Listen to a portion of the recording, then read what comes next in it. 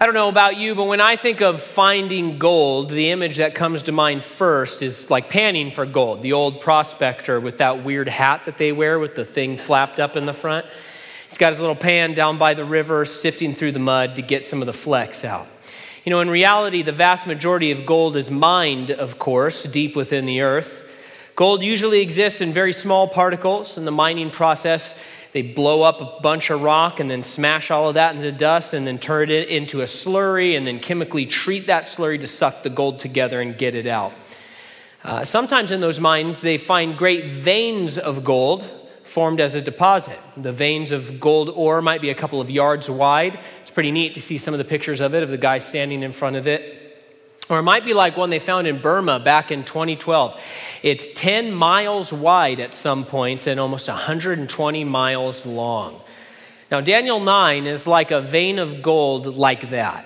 In the treasure chest of God's word, it's one of the crown jewels among the riches. In all the, cartoons or pirate movies, right? They always make it to the treasure house or the treasure chest, and it's filled with all good stuff, right? Doubloons and crowns and things like that.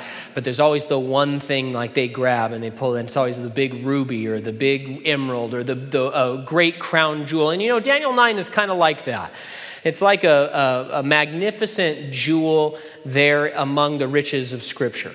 This chapter contains what is known as the 70 weeks vision. It's immensely important as far as prophecy is concerned.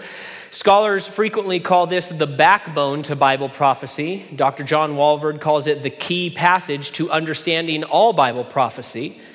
Charles Feinberg wrote that it was one of the most important chapters in the entire Bible. And Arno Gaebelein said that the prophetic message in this chapter is perhaps the most important, not only in the book of Daniel, but in the whole Bible. And so, great section of Scripture. But not only is Daniel 9 significant because of the prophecy it contains, but it is also home to one of the most remarkable prayers recorded in all of God's Word. In fact, what we'll learn here is that twice as much space is dedicated to Daniel's prayer in chapter 9 as is given to the vision of the 70 weeks. This prayer shines like pure and polished gold, refined after many, many years in the heat of Babylon. Tonight we're going to take a look at that prayer, but I do want us to try to resist the urge to look at this prayer as a formula for our own prayer lives. It's gold we're finding here. It's not iron. It's not iron we're going to smash together and use for, our own, purposes here. It's gold. It's a shining treasure. If you read commentaries on these verses, the majority of them will start immediately calling this the model prayer for us and break it down methodically. And they'll use this prayer as an example of, quote, how to be persuasive in prayer, is how one put it. By a great guy, love his book. It's great commentary. He's a wonderful man of God, but that's the general attitude. Okay, take apart this prayer and see how it's put together and then apply that to your prayer life, and that's how you have a rich prayer life and you'll be persuasive in prayer as well. And there are a couple of problems with this approach to reading the recorded prayers of Scripture like this. First of all, the point of prayer is that it be genuine and personal. Jesus did not like the prayers of the Pharisees, which were mechanical and impersonal, complex and, very smart sounding and all of that. But Jesus wasn't interested in any of that. And the point of prayer is that it be genuine, that it be personal. No one as a friend or a loved one wants you to communicate with them according to a formula, right? Do you want anyone that you love or that you are acquainted with or friends with? Do you want anyone to speak with you in a robotic way? Or even worse, do you want some friend of yours at work to study the way your husband or your wife talks to you and then say, I'm just going to copy the way they talk to him and I'm going to talk to them that way? That would be very strange, right? I mean, it would almost be offensive even. If somebody started talking to you the way your spouse talks to you or the way your father or your mother talks to you, you'd be like, what are you doing? That's weird. And sometimes people even have, hey, that's a nickname only my spouse uses for me, or that's something that, only we can joke about. And so it would be very strange if anybody else talked to us in a sort of mechanical facsimile way where they were just copying somebody else. But even on another level, It's almost comical to come to this inspirational prayer of Daniel here in chapter 9, a man who had lived a faithful, fruitful, powerful life serving God for at least 80 years at this point. And then you just kind of come up to this prayer and say, okay, I'll copy that and I'll have a great prayer life for myself. That's not how it works. Earlier today, I saw a video that had been uploaded by John Mayer, the pop singer. He's known for his guitar work, his guitar solos. He's a masterful guitar player. And the video was it was 7 minutes of him in the studio working through a part of some new song he's released, I guess, and just developing the solo for that song in the solo, little bit by little bit by little bit by little bit by little bit, until finally it was all done. And what was printed there on the album is what everybody hears. Now, he's finding his way to what will be the impressive finished product, right? Now, we all know that if someone tried to copy that video, they could use the kind of guitar he used. They could stand the way he was standing. They could mimic the notes as he played.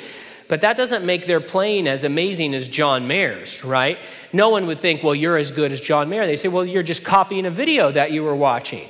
Because his playing, of course, in that video, we know is the culmination of decades of growth and determination and dedication. You don't just get to copy the notes that he's playing and then say, okay, well, you're a master. You can go out and play behind John Mayer, or you can headline an arena or anything like that. Of course, we understand that on that level. And so we shouldn't bring Daniel's prayer into a lab and try to reverse engineer it and say, okay, let's copy the steps he took, and then my prayer life will be powerful and persuasive. Rather, we should focus on this godly man and learn from his character, and more importantly, focus on the God he's talking about in this prayer, not the schematic of his sentences. Look at the man rather than the method. Look at the object of Daniel's worship rather than the arrangement of his words. So as we do that, let's open in verse 1 here. It says, in the first year of Darius, the son of Ahasuerus, in the lineage of the Medes, who was made king over the realm of the Chaldeans, in the first year of his reign, I, Daniel, understood by the books the number of the years specified by the word of the Lord through Jeremiah the prophet, that he would accomplish 70 years in the desolations of Jerusalem. Daniel had been in Babylon about 67 years at this point. And the quick takeaways from these opening verses that are frequently pointed out is that, number one, though Daniel was a prophet, he was still a student of prophecy. He certainly didn't walk around thinking, hey, I'm actually being inspired to write some of the Bible, so I don't need to read the rest of this stuff.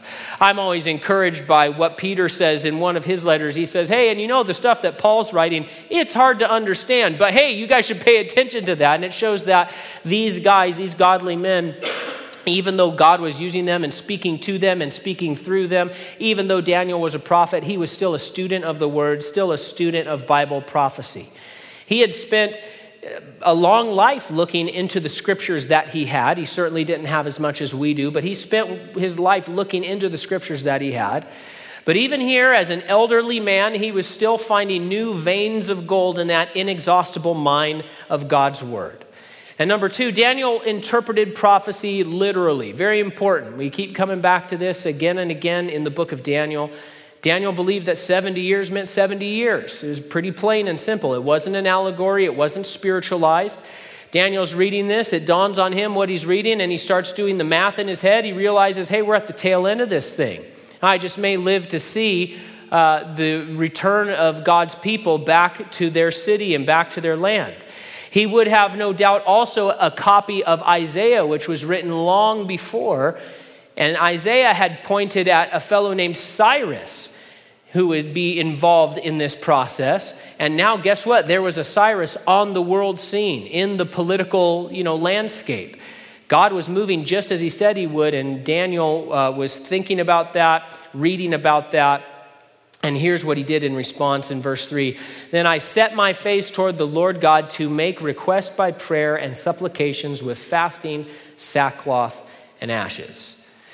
Now, I find it interesting that in all the commentaries that talk about how we should pattern our prayers in the manner of Daniel's prayer here, From the ones that I read, not one of them said, but first drive down to Michael's and get yourself some burlap to wear, right? Not one of them said that. Not one of them said, of course, before you go to the prayer meeting, start a wood fire and make some ashes so you can pour them over your head periodically while you're praying.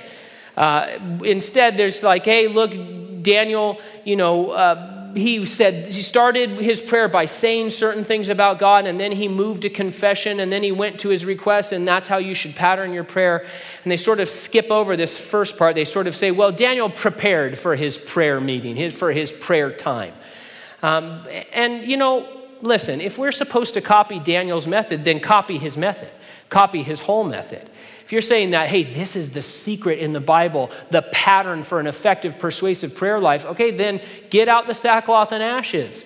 We can't just sort of cut up the parts that seem good and seem sort of spiritual to us and say, well, those are the parts that I need to copy and pattern and mimic. And the rest of that, who's here, get hung up on that kind of stuff. But I think, unfortunately, things can become a burden to us that like, hey, did you pray like Daniel today? How much confession was you? What was the percentage of the confession in your prayer life today? Hey, of course we need to confess before the Lord. But this isn't meant to be a burden to us that you're praying the wrong way. This is to be an inspiration to us of like, look at what a godly person, how he prays to his God and interacts with his God and the kind of heart that he had and how that drove him to prayer and what his sort of prayers look like. Rather than mimic the mechanics of Daniel's prayer, we note simply that as he did when he was a youth back in chapters 1 and 2, Daniel clearly believed in the power of prayer. He clearly believed it was a crucial part of everyday life and that it was something he practiced at a variety of intensities, right? We haven't seen him put sackcloth on before, but we've seen him pray plenty of times. When he found out, there in chapter 6 that, hey, they're going to kill you for praying, he didn't go to fasting and sackcloth on that time. He just went home and prayed like he normally did upstairs 3 times that day. And so in the Bible, we see many effective prayers, many inspiring prayers, things that stir our spirit and cause us to think, wow, look at that prayer. Look at how tenderhearted that is. Look at how that moved, the heart of heaven and those sorts of things. And you know what? Some of those prayers were planned. Some of them were spontaneous. Some of them are long and complex. And one of the greatest ones in all the Bible is just, God, be merciful to me, a sinner. And that's it. And so prayer isn't supposed to be mechanical. It's supposed to be personal. It's supposed to be born out of your life on an individual level. Verse 4, and I prayed to the Lord my God and made confession and said, O Lord, great and awesome God, who keeps his covenant and mercy with those who love him and with those who keep his commandments. We have sinned and committed iniquity. We have done wickedly and rebelled, even by departing from your precepts and your judgments. Neither have we heeded your servants, the prophets, who spoke in your name to our kings and our princes, to our fathers and all the people of the land. John Phillips and Jerry Vines write, Daniel scoured the Hebrew language for words to describe just how wickedly the Jews had behaved. And of course, we note that Daniel included himself in that mix. It's always we and us throughout this chapter. He does not try to excuse himself or separate himself from the crowd of sinners. Man, look at those terrible people over there. Thank you, Lord, that I'm not like this tax collector. He doesn't do anything like that. Nothing Pharisee about Daniel. And, it's interesting because when we think of Daniel or when we talk about Daniel as students of the Bible, we're quick to say, hey, he's one of the only figures in the Old Testament, one of the only figures in the Bible apart from Jesus where there are no sins attributed to him. He's this pillar of uprightness and integrity and faithfulness, and rightly so. And yet, like Paul the Apostle, Daniel was clearly acutely aware of his sin before God. He knew that there is none righteous, no, not one, not him, not anyone else. You only had to look toward God for an instant and realize the bankruptcy of even the most religious, upright man. And remember, Daniel is probably the most upright man in all the world at this point. And he says, man, Lord, man, have we done wickedly. And man, have I done wickedly in comparison to your greatness, in comparison to your perfection. And he highlighted not only God's greatness and his power, but he especially highlighted God's mercy. And God would have us look on God in this prayer and look at his mercy and see how merciful and gracious the Lord is. We're reminded of God's greatness. We're reminded of his awesomeness, his fidelity, his powerful grace. But most of all, it's God's mercy highlighted in this prayer, and that's a great thing. Though the Lord's people had refused to do good and had in fact gone and done evil, still God reached out to them. He showed his power through many infallible signs. He sent his word as a special revelation and as a prescription for their lives. He sent servants and prophets and messenger after messenger to try to coax his people back from the brink of their sin. God reached out to the highest levels of their government, their kings, their princes, their fathers, down to the general population, to individual families. And yet again and again, God's people walked away from God's plan. They walked away from his commands. They rebelled, sometimes violently, killing his servants, scoffing at God, blaspheming. It's a sad, sad story. But think for a moment, we want to focus on the Lord, on who God is, what kind of God the Bible reveals. Think about God's love for rebels. You know, the world is small these days. We get news from Venezuela. We get news from Syria. We get news from all over the world of all of this unrest and things going on and different rebellion uprisings. And whether you agree with, this government or if you agree with this rebel group or whatever, there's all of these sort of rebel uprisings that come across the news feeds. Now think for a minute about God's love for rebels. The Bible explains that while we were yet sinners, Christ died for us. We were far from God, hostile in our minds toward him, proliferating in evil. We were at war with God actively. And all the while, God is drawing toward us, trying to show us his love, trying to show us that while we're busy in rebellion, he wants to set us free. He wants to save us from death. And he wants to get us into his royal family so that we can rule and reign with him. That's God's love for rebels who are coming and saying, hey, we want to throw this God off the throne. We want to be in charge. And what's so amazing is that God is saying, yeah, I still love you. I knew that that's what you were going to do and who you were going to be. And guess what? I'm trying to invite you into my forever family. I'm trying to include you in my inheritance so that you can rule and reign with me. And God loves the rebel in that way. He has mercy for rebels like you and I. Verse 7 says, O Lord, righteousness belongs to you, but to us shame of face, as it is this day. To the men of Judah, to the inhabitants of Jerusalem and all Israel, those near and those far off, and all the countries to which you have driven them, because of the unfaithfulness which they have committed against you. O Lord, to us belongs shame of face, to our kings, our princes, and our fathers, because we have sinned against you.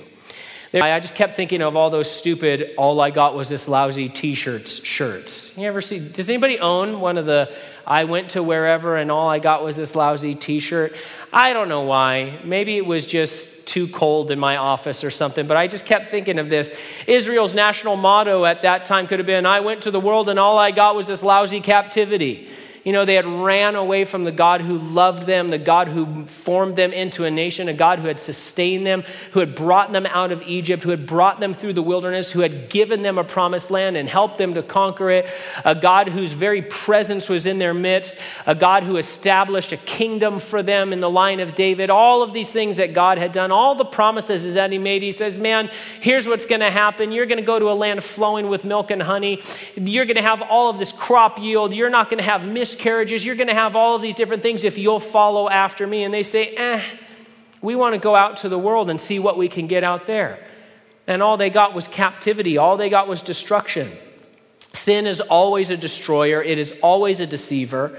Look at what sin did to Israel. Look around at the world today and see what sin does all around us. To people in the wider world, that's what sin does. It lies and it destroys. That's all it ever does. It makes a lot of promises, but man, all you come away with is captivity and destruction and sorrow. There's no failure on God's part at all. That's what Daniel says. He's full of love and compassion. He's full of righteousness. Mankind, on the other hand, so often chooses darkness rather than the light. I appreciate how Daniel just owned this stuff. He says, Lord, shame of face belongs to us. Daniel in this prayer, he demonstrates so many things that we're pretty bad at, especially in our culture in America. Things like humility and selflessness, self-awareness, owning, having our personal responsibility of the mistakes that we've made. I mean, there's just a ton of lessons about the culture of God and the biblical culture of how we can walk with the Lord in comparison to our own culture that is so self-oriented and so devoid of personal responsibility and so self-absorbed and not aware of what we're doing. And Daniel just says he owns it. He says, man, this belongs to us. By no means is he being too hard on himself or his countrymen. This is simply the reality of the human heart. And it makes us realize just how magnificent God's long-suffering mercy is. I also find it interesting that in this prayer, which was prompted by the reading of the promises of God, remember, Daniel's reading, God promised this was going to be over in 70 years. He breaks out his calendar. He says, oh man, it's almost 70 years. And so he says, well, God's going to bring us back into the land. And so he's reading about the promises of God. But I found it interesting. Daniel does not spend any time in this prayer declaring things for himself or claiming promises. He spends time confessing and honoring God and humbling himself and just adoring the Lord for his mercy. And I'm not saying that that's the pattern we always need to follow, but right now it's in fashion in the wider Christian community, the wider Christian culture, to sort of emphasizing this idea of I claim promises all the time and I'm going to declare things in my prayer.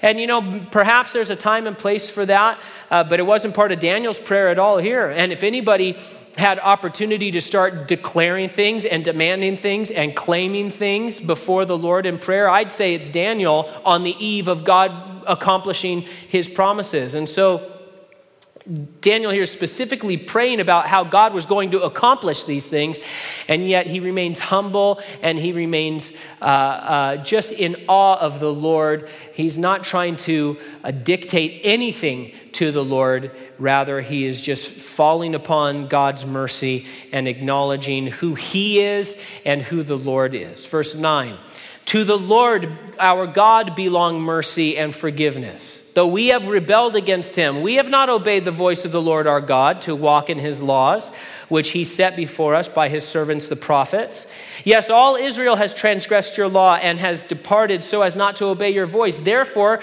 the curse and the oath written in the law of Moses, the servant of God, have been poured out on us, because we have sinned against him. And he has confirmed his words, which he spoke against us and against our judges who judged us, by bringing upon us a great disaster. For under the whole heaven, such has never been done as what has been done to Jerusalem. The repetition here brings out the genuine personal character of the prayer. I'd say that Daniel certainly wasn't praying through some formula, right? If you're praying through a formula, you don't typically have the kind of circling back around to the same ideas the way that we see here. Daniel's pouring out his heart on behalf of his people. He's feeling the weight of his own sin and the weight of the national sin, and he's glorying in the multiplied mercies of God. And here Daniel points out that what had happened to Israel should have come as no surprise to anyone. It was the covenant they had agreed to. Way back with Moses in the wilderness, they had signed on the dotted line. God had been very clear. He had been very explicit. He said, here is the agreement. You know, when those things pop up on your phone, we changed our end user license agreement. Agree. The ones that make me upset are the ones that force you to scroll to the bottom before they let you push agree. Come on, no, let's all stop pretending. None of us are reading this. I can't use the app unless I hit agree. So just let me hit agree. I know I'm like signing away my life and all my rights and all that kind of stuff. But that's not what happened with Israel. God brought Israel there. He says, hey, here's what's happening. I'm making you a nation. I'm going to be your God. You're going to be my people. Here's what you're agreeing to. If you follow after me, and here's what it means to follow after me, here's what I'm going to do for you. If you rebel and refuse to do that, here's what is going to happen. Do you agree? And they said, absolutely. Sign us up. And there's a long section in Deuteronomy that talks about, hey, here's what happens if you break this agreement. and it's long and it's drawn out and it's detailed. And the people said, yeah, we're into that. We sign on. And so it shouldn't have been any surprise. The Lord was clear. And you know what? They broke the covenant. And even then, God waited hundreds of years for them to repent. When they wouldn't, the Lord kept up his end of the bargain, and we can be sure that God will keep his word. What we read about in God's word, when we read about his precepts and his principles, he's going to do those things. That's who he is. That's how he acts. He's going to keep his word every step of the way. Our spiritual decisions have real world consequences for us and for those around us. Israel, there's a time where they say, we've got the temple, we're fine. And the Lord's like, no, your spiritual decision has real world consequences, not just for you and not just for your family, but for whole nations in some regards. And our real world decisions always have a spiritual component. It's just something I was doing. What's the Lord getting bent out of shape for? It's no big deal. And so we need to think about this. And Daniel is saying here, hey, this was all written in your word. This was all clear as day. And so we as people who want to be submitted under the authority of God's word, we have to recognize that our spiritual decisions have real world consequences, and every real world decision has a spiritual component. There's just no way around that. But that's why God has given us precepts and judgments so that we can know the way we should go, how we can walk in obedience and experience that everlasting life that he wants to give us and that he has given us as his people. Verse 13, as it is written in the law of Moses, all this disaster has come upon us, yet we have not made our prayer before the Lord our God, that we might turn from our iniquities and understand your truth. Therefore, the Lord has kept the disaster in mind and brought it upon us. For the Lord our God is righteous in all the works which he does, though we have not obeyed his voice. And now, O Lord our God, you brought your people out of the land of Egypt with a mighty hand and made yourself a name. As it is this day, we have sinned, we have done wickedly.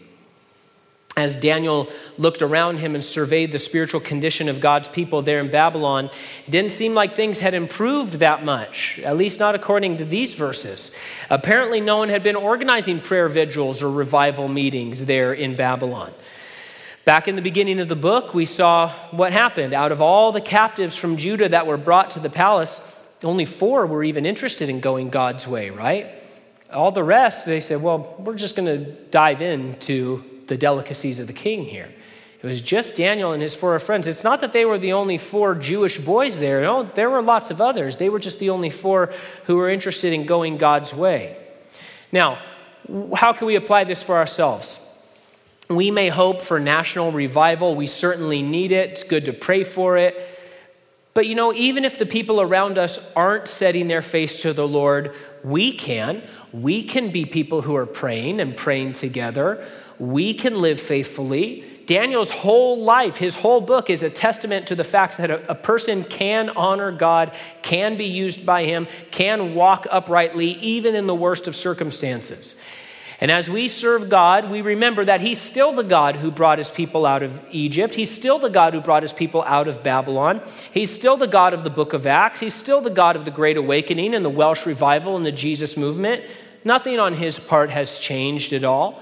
And so our part as individuals is to turn toward him, believing his truth and to be transformed, to be spiritually revived in our own hearts and lives. Maybe the nation isn't turning their heart toward the Lord and toward Jesus Christ, but I can. And so I'm going to, choose to do that. That's the idea here. Daniel is going to be like, hey, I'll pray. We don't seem to be having a prayer meeting about all of this stuff and having sort of a national day of prayer, Jews within Babylon. Okay, well, I'm going to pray then. And I'm going to revive my heart. And I'm going to confess to the Lord. I'm going to ask the Lord to do what he wants to do. I'm going to appeal to God's mercy. I'm going to do these things. And so now Daniel gets to the request. He says, "O Lord, according to all your righteousness, I pray, let your anger and your fury be turned away from your city, Jerusalem, your holy mountain, because for our sins and for the iniquities of our fathers, Jerusalem and your people are a reproach to all those around us. Now, therefore, our God, hear the prayer of your servant and his supplications, and for the Lord's sake, Cause your face to shine on your sanctuary, which is desolate. You notice the prayer is not for himself. It's for God's glory. It is for his sake. Yes, Daniel's hope is that the nation, the city, the sanctuary be restored again, and along with them, the people. But his concern is first for the glory of God, for the Lord's sake, he says. Charles Feinberg writes this: "This is the highest purpose of prayer, that God might be glorified. His glory outweighs every other conceivable argument or benefit that might appeal to mortal man, and no prayer can ever aspire to anything greater." Not only does Daniel pray for God's glorification, he again appeals to God's mercy. There's no whiff of merit, no whiff of deservingness here. No, he asks God to, by his mercy, bring them back into that relationship of love and protection. That once again, their motto might be, "The Lord bless you and keep you. The Lord make his face to shine upon you and be gracious to you. The Lord lift up his countenance upon you and give you peace." He says, "Lord, we just need your mercy. And I'm here, I'm the guy praying, I'm asking you for it. We don't deserve it. We haven't earned it. But we're asking you for it because you're a God of great and abundant, full mercy." Verse 18, "Oh my God, incline your ear and hear. Open your eyes and see our desolations and the city which is called by your name. For we do not present our supplications before you because of our righteous deeds, but because of your great mercies. O Lord, hear. O Lord, forgive. O Lord, listen and act. Do not delay for your own sake. My God, for your city and your people are called by your name." Daniel knows that no amount of works or penance or special prayers could merit God's favor or undo the effects of their sin. But he also knows that God's exceedingly great, abounding mercies far outweigh all the sins of all the world. And he knows that the Lord wants to act on behalf of his people. He wants to move in mercy toward those who obey. Important thing to bring out of this prayer. Our friend Dennis Agajanian is fond of saying, "Jesus Christ is a greater Savior than you are a sinner." And that's true. No matter where he says it or when he says it, it's true, right? God's merciful forgiveness is sufficient to cover all the sins of all the people, of all the places, and all the eras of human history. But as Daniel said back in verse 4 here, God's mercy is only activated and effective for those who love him and keep his commandments. You know, if you're here tonight and you want God's mercy, if you want forgiveness for the wrong things you've done, if you want to be set free from your sin, God is ready and waiting to do those things for you. But he only gives mercy to those who love him. How do you love him? Jesus said, by believing and obeying. The Lord said in John 14:21, "Those who accept my commandments, believe, and obey them are the ones who love me. And because they love me, my Father will love them. And I will love them and reveal myself to each of them." And so Daniel was a man who expected God to move in his life, and God did. But Daniel could only have that expectation because he went God's way. He obeyed the Lord. He loved the Lord. He trusted the Lord. When a person does not obey the Lord, when a person does not trust the Lord, when a person does not follow the Lord, they cannot expect God's mercy. They cannot expect God to move in great ways, the ways he wants to in their lives. No, it's those that love the Lord and obey his commands. Those are the people that God shows his mercy to. Those are the lives that the Lord works in great and awesome ways. Now, Daniel had that expectation because he went God's way. He certainly didn't do it perfectly. He identifies himself here over and over as a wicked sinner. But he knew God's mercy was enough to transform the worst man or the best man. He's like, yeah, we all need transformation. And God's mercy was enough for all of them, to change them from captive to being called by God's name. I love that phrase there at the end. You and I are called by a name. Paul said in 1 Corinthians chapter 1, that we have been called by God to be his own holy people. And we're called Christian after all, right? Called by the name of our Lord Jesus Christ. We're called by a name. We're called to a life. We're called to listen to the Lord, to walk obediently in the paths that he's carved out for us. As we go, we can marvel at the incredible mercy he's given us day by day.